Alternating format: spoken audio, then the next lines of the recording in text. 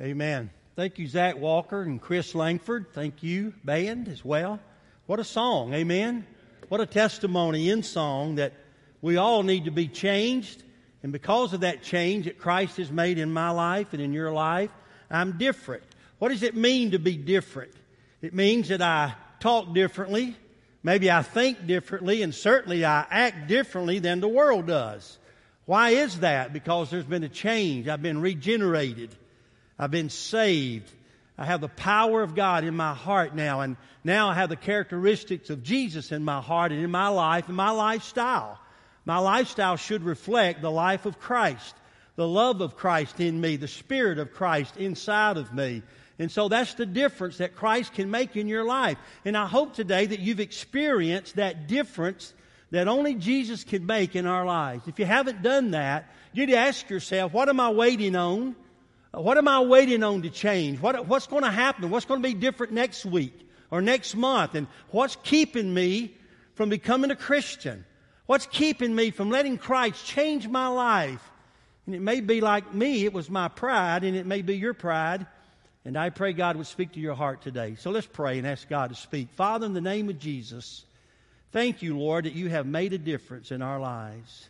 Lord, thank you that you've made a difference in our society, in our world today. Lord, I know it seems like things are in chaos and chaotic, but Lord, you make a difference. Your Spirit is still in us. God's still on the throne, Father, and Lord, that people still being saved.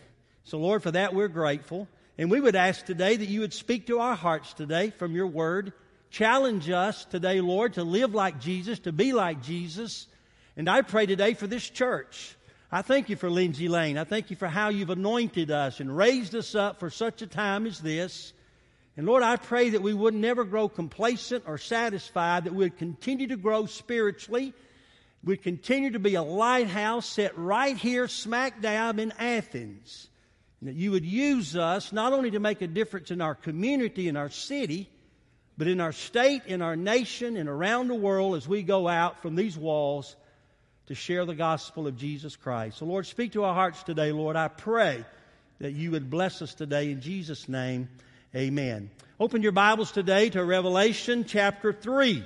Revelation chapter 3. I want to welcome our contemporary service now to our service. They've had their music there with a band led by Will Stutz, and now they're joining us via video. Simulcast, so I want to welcome them. You know, I hope you come to church today, and I hope you're encouraged. You know, I like to be an encourager. I believe God's gifted me with a gift of exhortation, which simply means a gift of encouragement. I love to encourage people. I like to have a good time. And if you've been around me very long, you know I like to cut up and just have fun. I believe you can have fun at church. Amen? Some of y'all tell your face, I can have fun at church, all right? You really can. You can enjoy it. You know, but I like to be encouraged too. I went to my doctor the other day, had a physical. You know, got to go for those physicals every now and then. And I went to my doctor, and, you know, my doctor was really kind of straightforward, and he said, don't eat anything fatty. And I said, oh, okay, doc, you mean like bacon and hamburgers? He said, no fatty, don't eat anything. Oh, my word. You're talking about encouragement. He didn't encourage me at all, especially when he started singing, fatty, fatty, 2x4, can't get through the bathroom door. I mean, what's up with this? What kind of encouragement is that? And so I do hope today when you come to Lindsay Lane, I hope you hear the Word from God. I know you're going to hear a word from God. I really do. A lot of people come to our church because here's what they say. We like that you preach the Word of God. I don't know anything else. I don't know how to preach anything else, really. That's all I've ever thought and preachers are supposed to do is preach the Word of God. They say we don't get that everywhere. And we like to hear the Word of God. And sometimes you step on our toes. And I said, well, just think, I stepped on mine first. I've been through this all week. And so as I deliver the Word of God today, I hope all of us are challenged, but I hope all of us are encouraged. I really do. I want you to be encouraged today, being at Lindsay Lane. The Church of Philadelphia. This is church number 6. In our series in Revelation, the revelation of Jesus Christ, we're talking about the 7 churches in Revelation chapter 2, Revelation chapter 3. And so we're on church number 6, verse 7, chapter 3. And to the angel, the messenger of the church in Philadelphia, write. And so we see the church number 6 is Philadelphia. And we're going to talk about Philadelphia being the faithful church. It was situated in a very strategic place. It was located on the main route from Rome to the east. Therefore, it was entitled the Gateway to the East. It was a great church. It was often called, get this, it was often called Little Athens because of its great temples that Philadelphia had. The only problem with the location was that the area was prone to earthquakes. Philadelphia sat on a geological fault line. Matter of fact, in 17 BC, it was destroyed by a severe earthquake, which also destroyed Sardis, by the way, and 10 other cities. Philadelphia, as we know, we have a city in our America called Philadelphia. It's the city of love, or the brotherly love. The word philo means brotherly love. So this was a loving church. Not only, get this, not only did the Church of Philadelphia love one another, but it's a higher calling than just loving one another. We have to love people in and around us. Amen?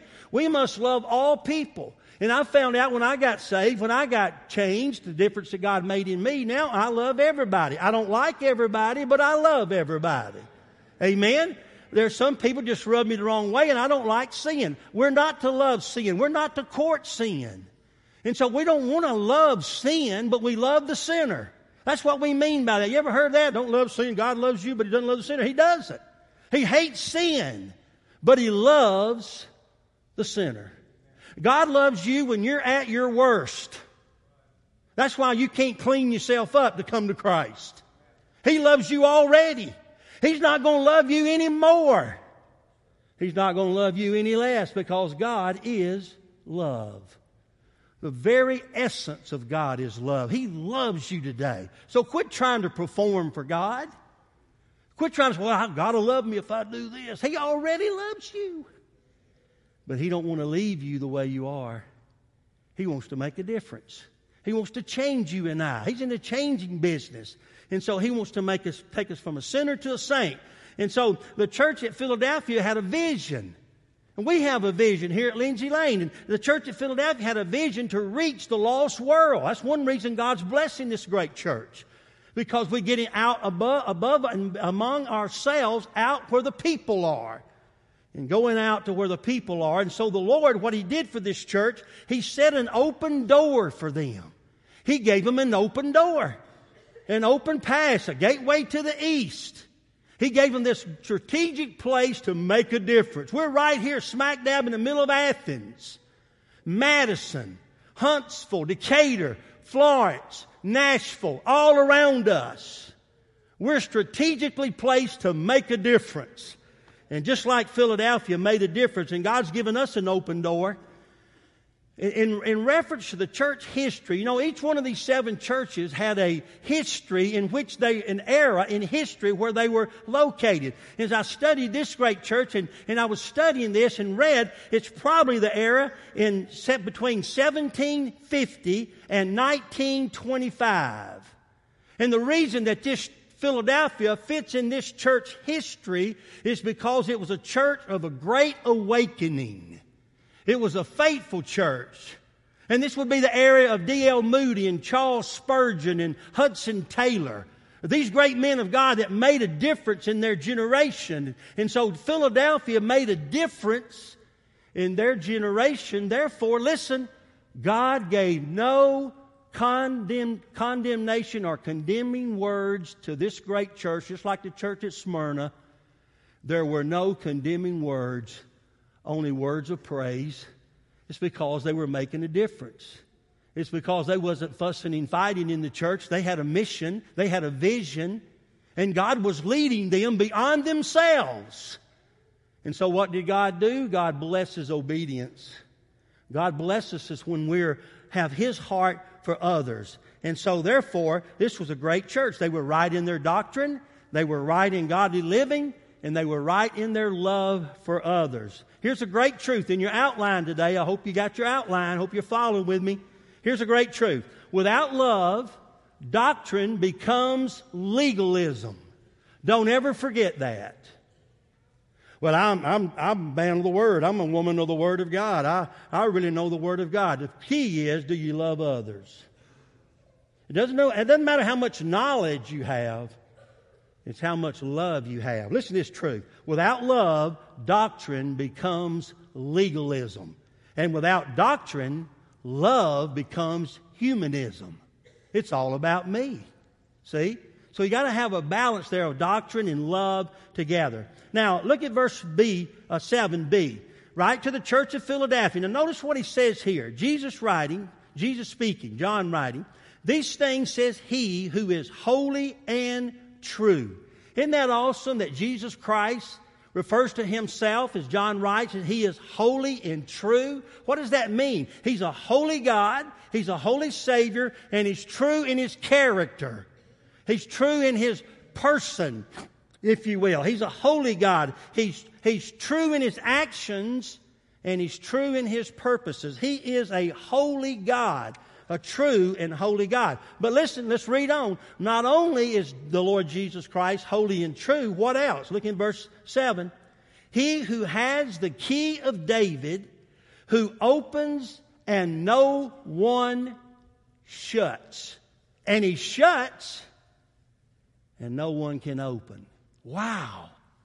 What is Jesus saying here? What is John writing here? What do you mean that Jesus is the one that can open the door and no man can close it, or he can close the door and no man can open it?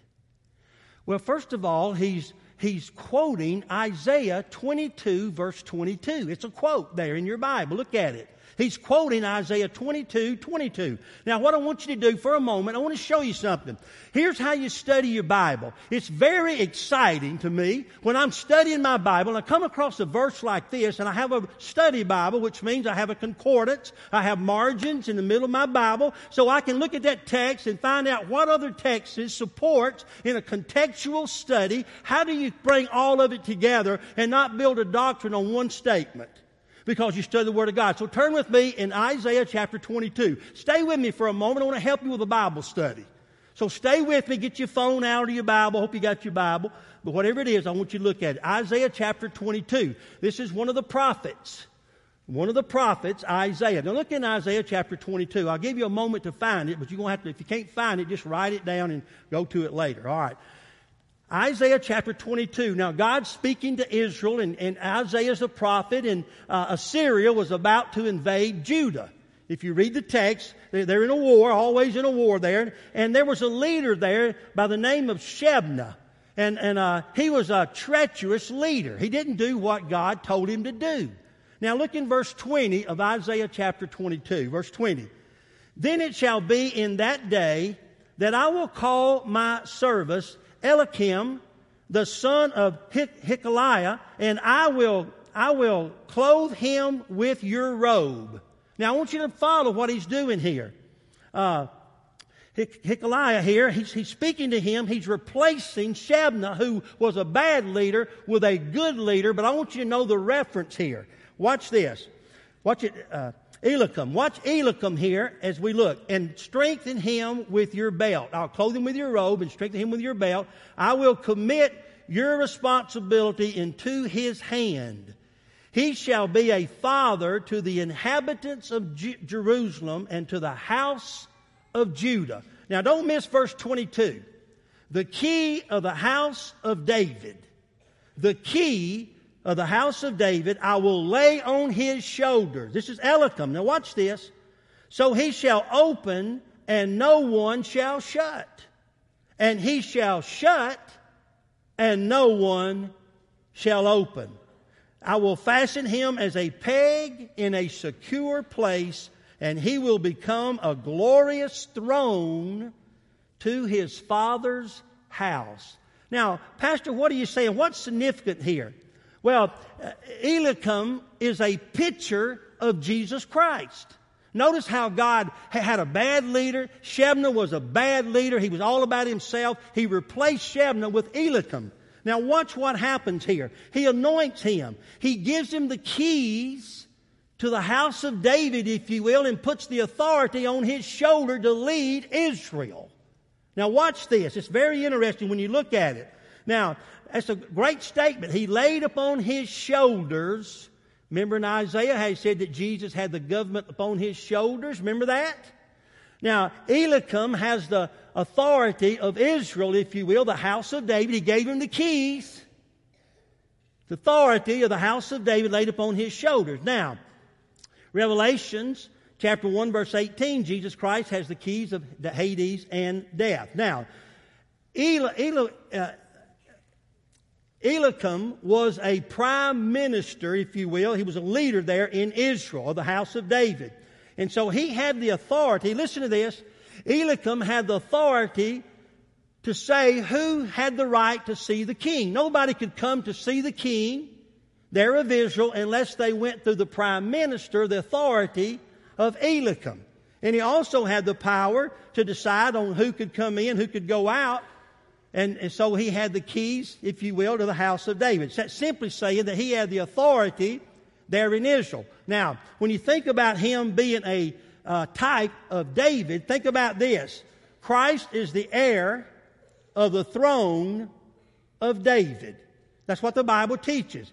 He's the heir of the throne of David, God's spiritual house. It's called Zion. It's called the house of God. Refers to that as in Jerusalem. Now, Luke 1:32-33 says, Jesus shall reign over the house of Jacob, the house of Israel forever. Now, with that in mind, I want you to turn to Hebrews chapter 3. Hebrews chapter 3. It's right before Revelation. Hebrews chapter 3. I want to show you something. This is just interesting. I want you to see this. Now look in Hebrews chapter 3 and look in verse 5 and 6. Hebrews chapter 3, verse 5 and 6. Now notice, speaking of Moses here over the house of God as well. Remember, he called Moses. And he says, and Moses indeed was faithful in all his house as a servant, for a testimony of those which would be spoken afterward. Moses is back in the Old Testament, but he's speaking of Moses being over the house of Israel for those who would come after him. Now watch verse 6. But Christ as a son over his own house.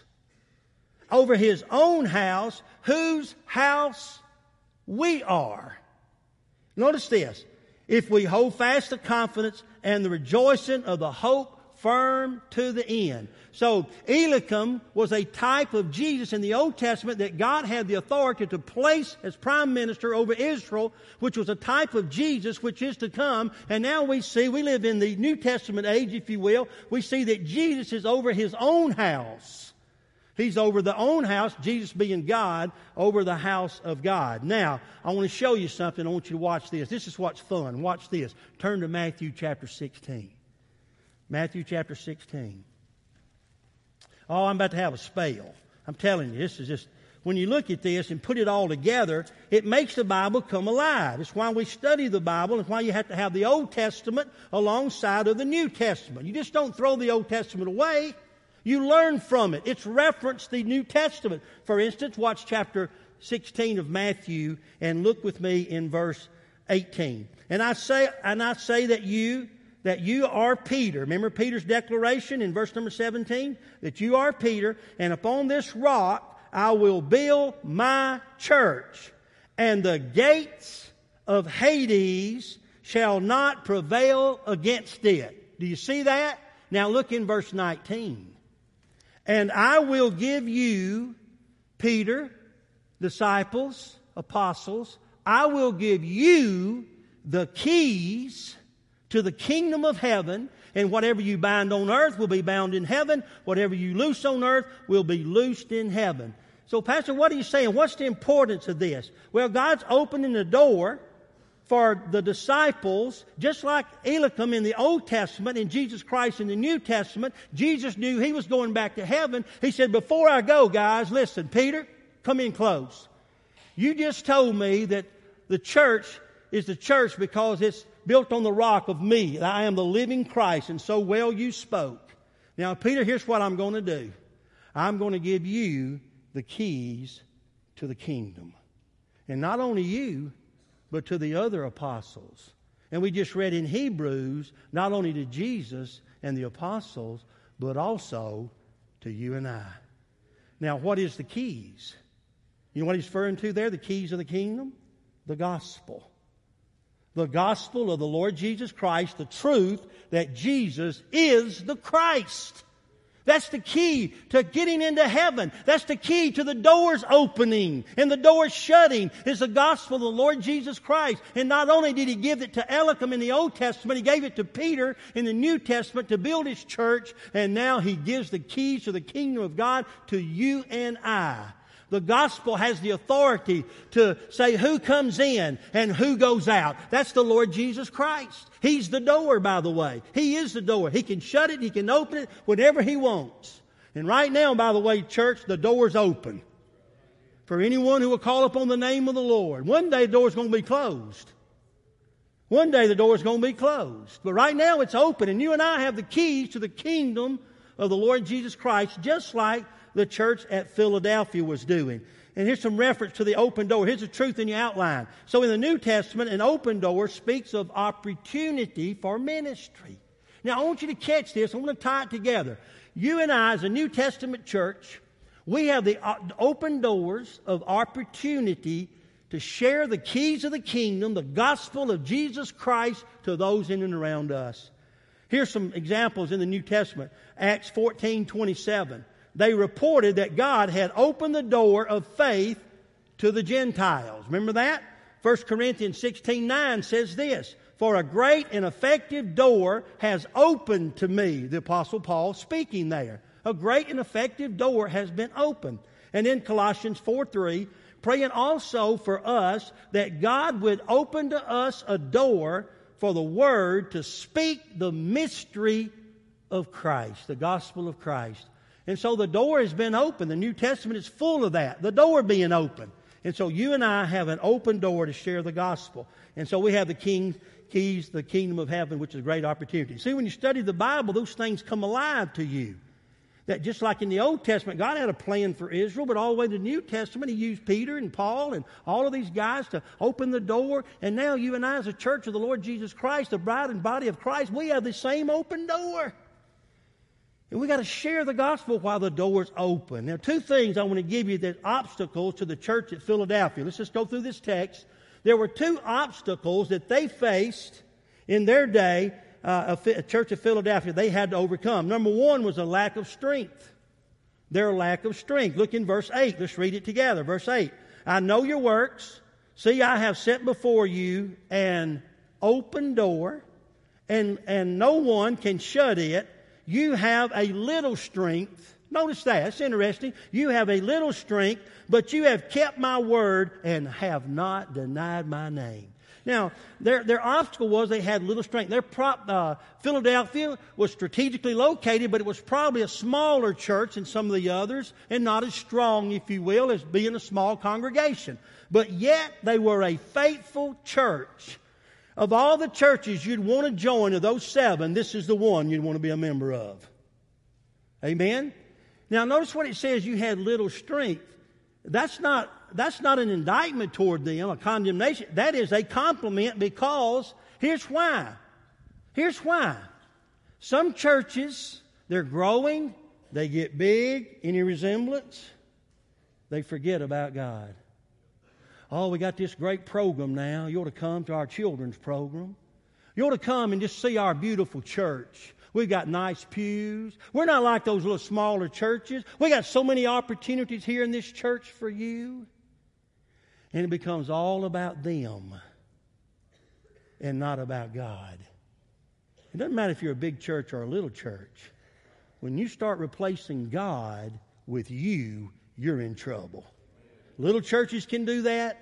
Big churches can do that. So what is he saying here? Well, we don't have much strength. You know what God says to that? Amen. I'm about to do something. Because you're recognizing that it's not you. You don't have the capacity to do it. But I'll do it in and through you. Well, I'm just a church member. I'm just one of those that greets at the door. Amen. God can do great and mighty things in and through you. You don't have to be in the choir. You don't have to be a teacher. You don't have to be the pastor for God to use you mightily. I don't have much strength. Good. He does. He does. And that's what we need to understand. And then they weren't ashamed of him. That's another comment that he had, a commendation that he had. They weren't ashamed of his name. They weren't afraid to go out and pray in public. They weren't afraid to, in their crowd at the work or at school, to say, hey, I'm a Christian. Are you? They weren't afraid to do it. They weren't afraid to wear the name of Christ. Amen? Now look at this truth I've given you here. It's not the size or strength of a church that determines its ministry. It's the faithfulness in the call and command of the Lord. It's the faithfulness. That's why God calls this the faithful church. That's why He blessed them. No condemnation toward this church. They had little strength. They were conscious that they were strong only in Christ. 2 Corinthians 12:9. Listen to what Paul said. My grace is sufficient for you, Jesus said to him. My strength is made perfect in your weakness. My strength is made perfect in your weakness. That's why Paul said, when I'm weak, He's strong. So Lindsay Lane, doesn't matter. We're a bigger church now. We've grown, got a lot of great ministries, all those kind of things. But until we recognize that Jesus is our strength, we're limited. He can do all things through Christ who strengthens me. When we have that kind of attitude, I can go, I can do all things through Christ who strengthens me. God's going to bless this great church. We're going to reach our world for Him, and God's going to write our name in glory. Only because of Him and not because of us. And we got to be careful about that, making it about us. The second obstacle they had was the opposition of Satan, just like the church of Smyrna. Look in verse number 9. Indeed, I will make those of the synagogue of Satan. Remember that? The church at Smyrna, he said almost the exact things. Who say they are Jews and are not, but they lie. We could say this. They say they're Christians, but they're not. See, Christ and the disciples had to deal with these Pharisees who said, hey, I'm the religious ruler. No, you're not. You wouldn't know Jesus Christ if you met Him in a 40-acre field. But you might put on a good show. You look religious. You act religious. That's what Jesus is saying. They're not the real deal. The opposition because Satan's attacking, as He always does. They say they're Jews and are not, but they lie. Notice this. Indeed, I will make them come and worship before my feet. Is that what He says? I will make those who are pretenders one day will worship at your feet. Your feet. We'll get into that in the tribulation period, by the way. Your feet. Isn't that ironic? He's saying the church at Philadelphia. Hey, all of those, you're in a small church, yeah. But one day, all of those out there, those big shots, those hypocrites, they're going to worship at your feet. Wow. And they'll know that I have loved you. Man, what a word. And so they're having to fight Satan. You know, he's always prevailing. But by the way, look at this. There's one thing he won't prevail against. What's that? The church. Remember what he said in Matthew 16? And the gates of hell will not prevail against it. Satan, throw anything you want to at the church, but the church will stand. You know why? That's my bride. That's my body. The church will stand, even through the tribulation period. We're going to talk about that when we get in chapter 6. How the church is going to be raptured, I believe, and we'll talk about that even today somewhat. All right, so the opposition of Satan. Paul faced many opportunities, but he also faced many obstacles. And by the way, you do too. Every day we face opportunity, but also obstacles. Paul wrote this in 1 Corinthians 16:9. A great effective door has been opened to me, and there are many adversities. Notice that. All of us are going to face obstacles along our journey. But we also have faith. God's blessed us. He provides. And you see, when you look at these 7 churches, we're on number 6, when you look at each one of them, that's why I'm taking the time to preach on every one of these 7 churches. When you look at them, the key element to any church, any Christian, is faith. You've got to have strong faith. God always blesses obedience, and He always blesses faith. And so down through our years, we've had some obstacles here at Lindsay Lane. Not many, but I want to tell you something. We've had a lot of great opportunities. And we seized a lot of those by faith. When I came here in 1992, we had 32 total people. 32 total people. I had no training really as a pastor. All I knew was I was leading. That's what they needed, was a leader. And we began to lead. We began to pray to God. God, I'm weak. I don't know this stuff. If you don't show up, we're sunk. And I'm telling you, we live like that. We prayed that way. If you don't show up, we're sunk. I'll never forget, in 1993, we built our first building. It was an educational building with some classrooms. I drew up the plans at 11 o'clock at night. We built it.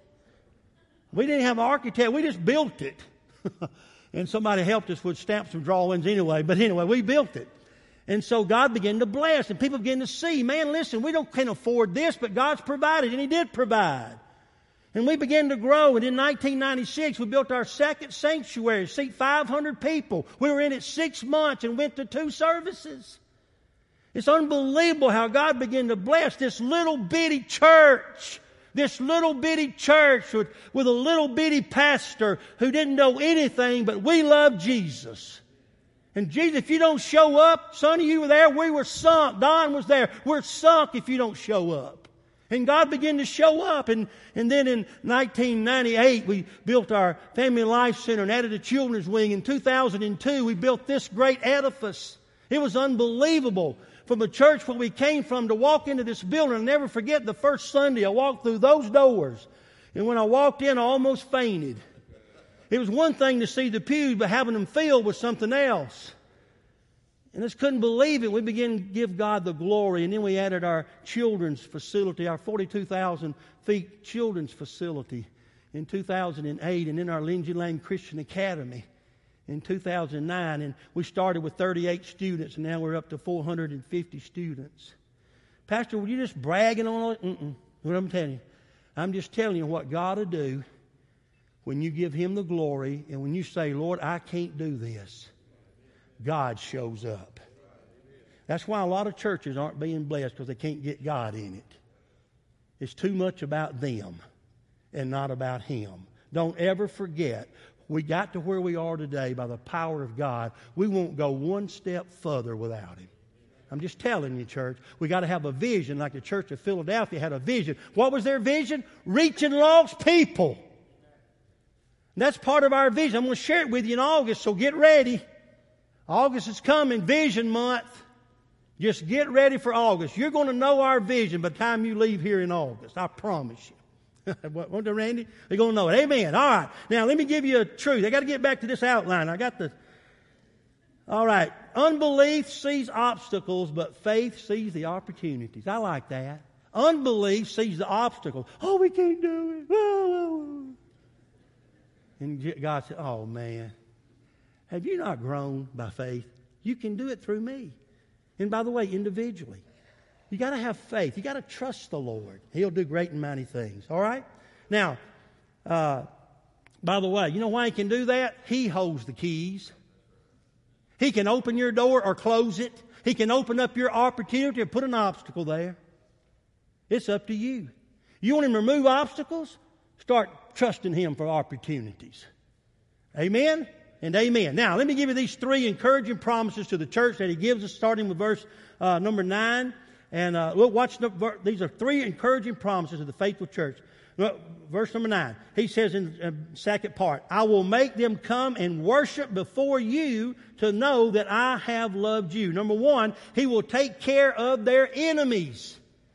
He will take care of your enemies. Do we have enemies? Yes. We're to love our enemies. But it doesn't negate the fact that we have them. And by the way, as long as they're a devil, we're going to have an enemy.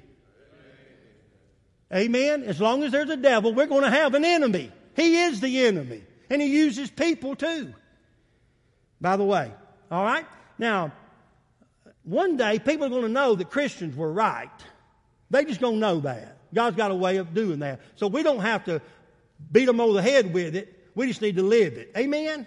And one day they're going to know, oh, those Christians, they were right probably. Amen. Now, in Isaiah chapter 60, verse 14, I think it's going to be on the screen, but I want you to listen to this verse of Scripture. He just quoted verse 9, I will make them come to your feet. Look what he said in Isaiah 60:14. And the sons of those who afflicted you shall come bowing to you. And all those who despise you shall fall prostrate before the soles of your feet. That's prophesied years ago in Isaiah. And now here in verse 9 of chapter 3 of Revelation, he said one day they're going to be prostrate at your feet. In other words, I'm going to overcome your enemy. You don't have to do it. Trust me and do it through me. That's why we don't have to be ugly toward people. Just tell Jesus on them. That's all you got to do. Tell Jesus on them. Lord, he hit me. Tell Jesus. Let him fight your battle. And by the way, he'll fight your enemies if you'll only let him. And that's what he's trying to tell this great church. Here's a great truth. If you take care of God's work, he will take care of our battles. David said, he'll fight my battle. He'll take out Goliath. And by the way, that's what faith is. He did it with confidence. You know what he said? He walked up to Goliath, a little old boy, had a little slingshot. I'm going to take your head off. You going to do what? Mr. Goliath, great champion of the Philistines, I'm about to take your head off. Wow. Now, he didn't say it that arrogantly. He just said, I'm going to kill you. I'm about to kill you, man. And he just laughed. He hawed. Noah built an ark. People laughing, never rained. Ha, ha, ha. Yeah, it's about to rain, folks. Why do you know that? Because God told me. I'm a child of God. And so God will help us with our enemies. Number two, he'll help us through the tribulation.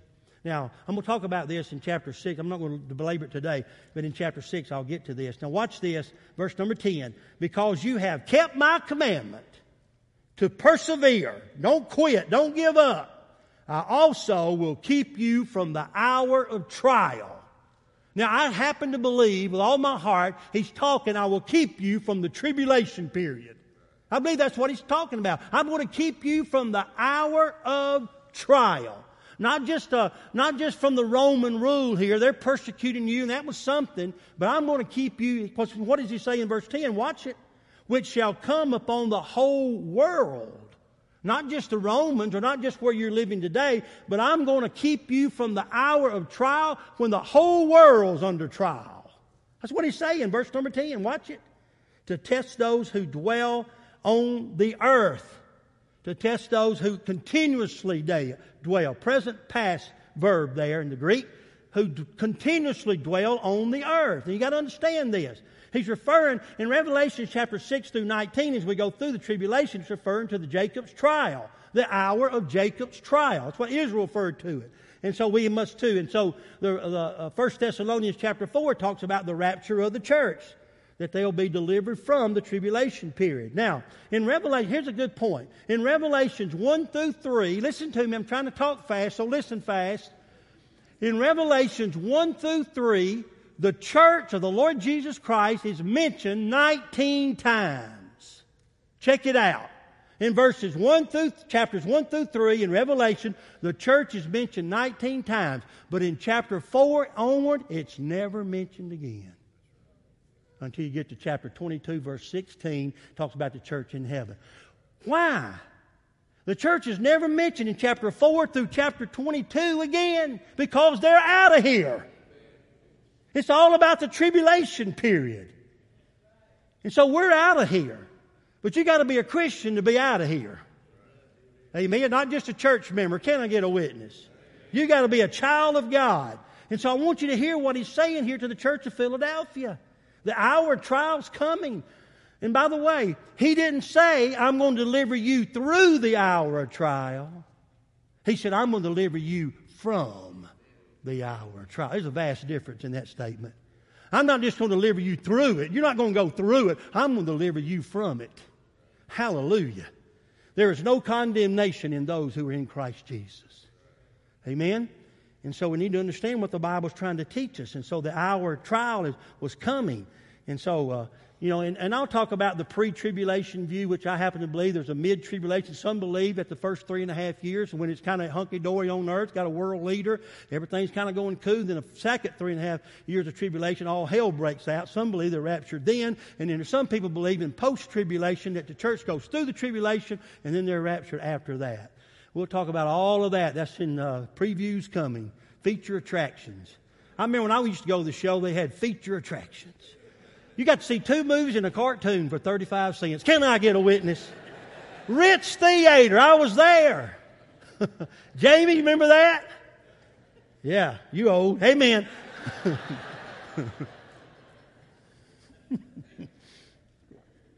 Number 3. By the way, I read David Jeremiah, and in his book, he wrote about a pastor who wrote this. If I'm gone when the tribulation begins, I'm a pre-trib. If I stay around for 3.5 years, then I'm raptured. And if I'm here after the tribulation, then I'm a post-trib. Whatever happens, I'm a pan-trib. Everything will just pan out. Don't bank on that. Don't be a pan-trib. Know what you believe about the tribulation. Know what you believe. Amen? Now, let me give you number 3. He would greatly honor them. The third thing he mentions here is verse number 11 and 12. He would greatly honor them. Look in verse 11. Behold, I am coming quickly. Hold fast what you have, that no one may take your crown. Amen? Verse 12. He who overcomes, I will make him a pillar in the temple. You ever heard this statement? He's a pillar in the church. Have you ever heard that? Wow, he's a great man of God. They're just a pillar of the church. Well, this is where they get that. I'm going to show you something else. Watch this. I love this. Watch. Watch what he says. He who overcomes, I will make him a pillar in the temple of my God. And he shall go out, and he shall go out no more. See, you don't lose it. Once you're in, you're in. I will write his name. I will write on him the name of my God and the name of the city of my God, the new Jerusalem, which comes down out of heaven from my God, and I will write on him my new name. If you got an ear, better hear. Amen? And let him hear what the Spirit of God is saying. Now, what does it mean? I will greatly honor them. A pillar in the temple of God. It's symbolism again. It's symbolism. Remember, Philadelphia was in an area of earthquakes. Remember that? So to have the pillar of the church, the physical pillars in the church would help give it stability and security, if you will. So what Jesus is doing is seizing on this imagery. He's seizing on this symbolism of the pillar of the actual church, and then he's putting it all together. And they shall go out no more. Augustine once said this. Augustine said, who would not yearn for that kind of city out of which no friend departs and who no enemy enters? Now, what's the point here in this text? Let me give it to you. In the Old Testament and in the symbolism of Jesus' day and in the Old Testament as well, ancient cities had great leaders. You know, Alexander the Great and others. All of these had great leaders. Now watch this.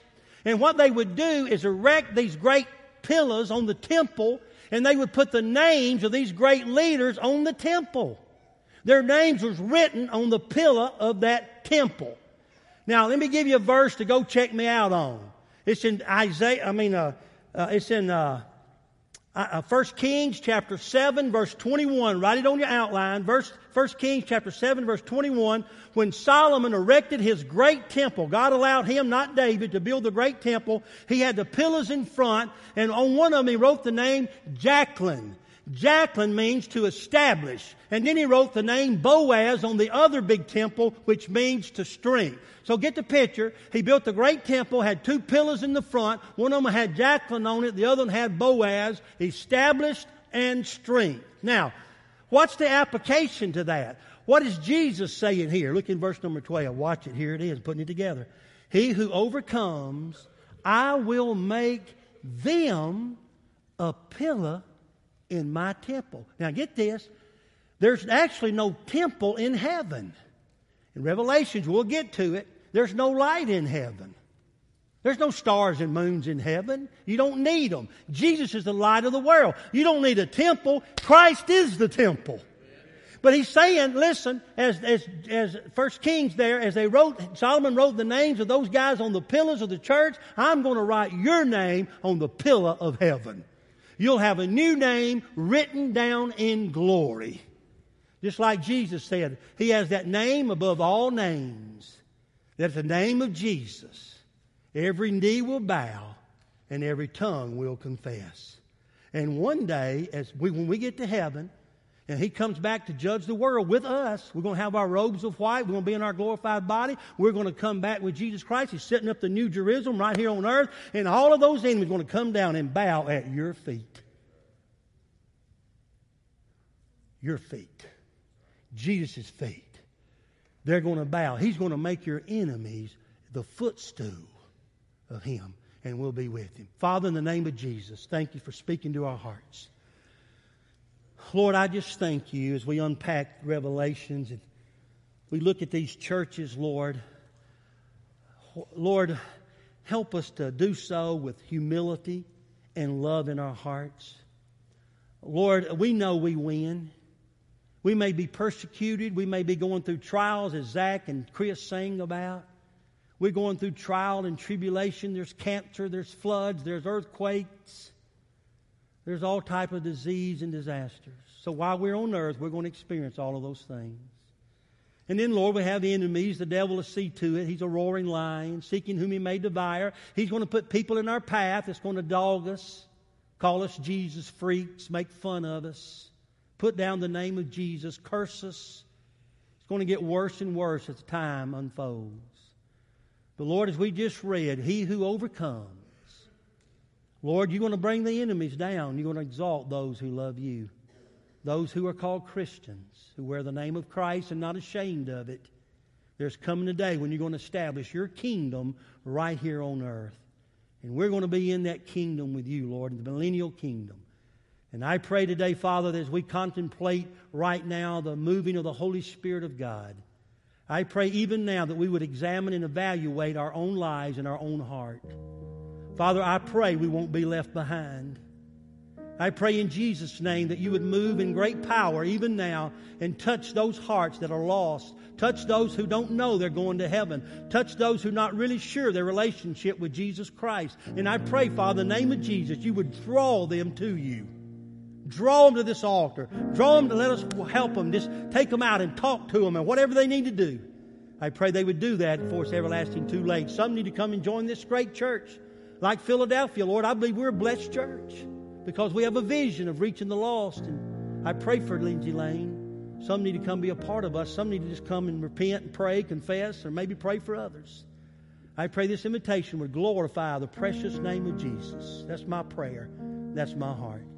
And now, Lord, do what no man can do, and that's magnify the precious name of Jesus through the power of the Holy Spirit and save the lost. Change us, Lord. Make us different. In Jesus' name. Amen. Would you stand with us? We're going to ask you to come. Why would we ask you to come? You know what Jesus did? Jesus gave an invitation. Come unto me, all you who labor and heavy laden, I'll give you rest. We've given you an invitation to come to know Jesus. Maybe you're weary. Maybe you're heavy laden. Maybe you're struggling. Maybe you're lost and you know it. Would you come today?